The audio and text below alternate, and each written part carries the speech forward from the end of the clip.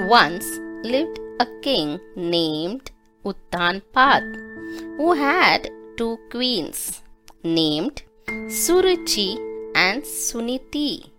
They had two sons, Uttam, the son of Suruchi, and Dhruv, the son of Suniti. King Uttanpad was more attached to Queen Suruchi. One day, Uttam was playing on King Uttanpad's lap. Dhruv also wanted to play with his father, so he tried to get on his father's lap. Suruchi, his stepmother, stopped Dhruv and said, "Get down from there, Dhruv. You are not qualified. Can't you see my son is playing on the king's lap?" King Uttanpad seemed helpless. Hearing this, Dhruv was badly hurt. He ran to his mother. His lips were trembling in anger. He was shedding tears. He narrated the whole incident which took place. Queen Suniti gently took Dhruv on her lap. She told her son, "Do not think badly of your stepmother, my dear son.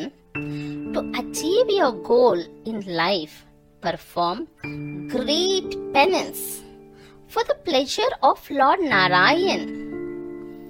Hearing this, Dhruv asked, "Where can I find Lord Narayan?"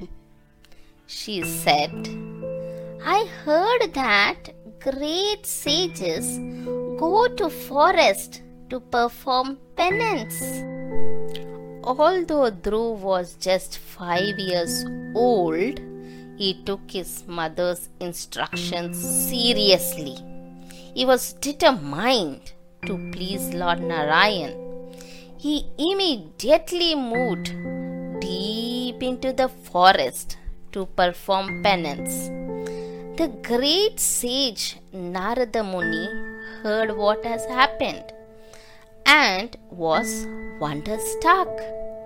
When he found young Dhruv in the forest, he wanted to test his determination, and so he approached him and touched his head and said, "My dear Dhruv, even great learned sages were unable to find God even after practicing yoga and austerities for many births.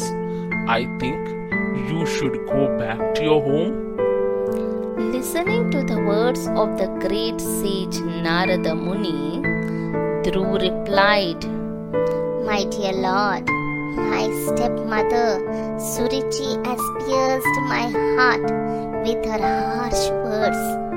Therefore, I cannot follow your advice. I want to occupy a position more exalted and important than anyone has ever yet achieved, even by my father and my grandfathers. If you wish to help me, then kindly advise me of an honest path to follow, by which I can achieve the goal of my life." Dhruva's determination pleased Narada Muni. He instructed Dhruva the process of doing the penance to achieve the mercy of Lord Narayan. After receiving instruction from Narada Muni, Dhruv entered the Madhuban forest. He took bath in the Yamuna river. He did not eat the whole night. For the first month, he only ate fruits and berries every third day to keep his body and soul together. In the second month, he ate only dry grass and leaves once in every 6 days. In the third month, he drank only water every 9 days. In the fourth month, he he mastered the art of breathing, that is, the yoga pranayam, and thus he inhaled air only every 12th day. By the 5th month, Dhruva had fully concentrated his breathing so perfectly that he was able to stand on only one leg. He could see the Supreme Personality inside his heart. In this way, he remained in worship of the Supreme Personality.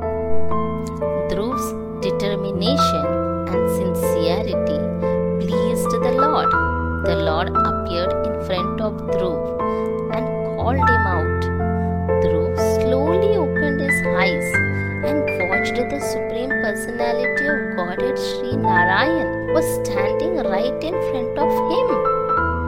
He looked exactly as he was in Dhruv's meditation. Dhruv immediately offered his obeisances to the Lord.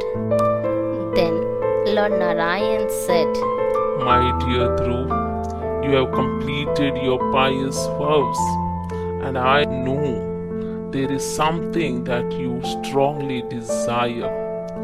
Tell me, I shall make it true.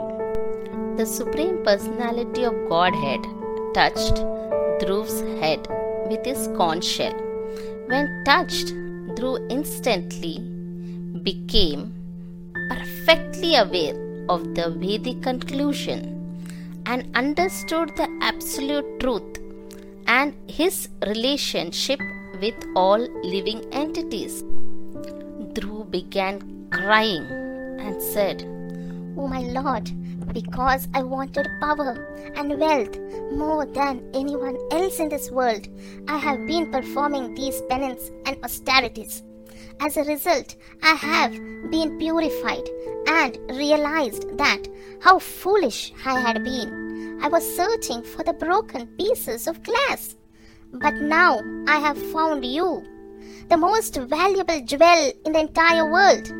Therefore, now I am satisfied and do not wish to ask any benedictions from you. Just to see you is a reward for me. The Lord blessed him with the highest planet, Dhruv Loka, and disappeared.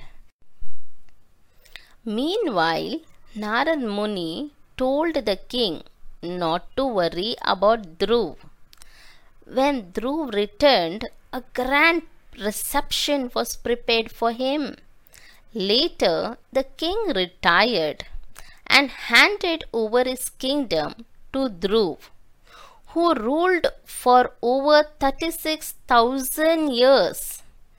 At the end of his life, he left the kingdom and made his way to the forest in the Himalayas known as Badrikashram.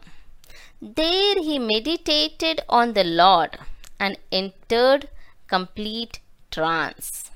On his last day on the earth, a golden celestial aeroplane descended, out of which came two personal associates of Lord Vishnu.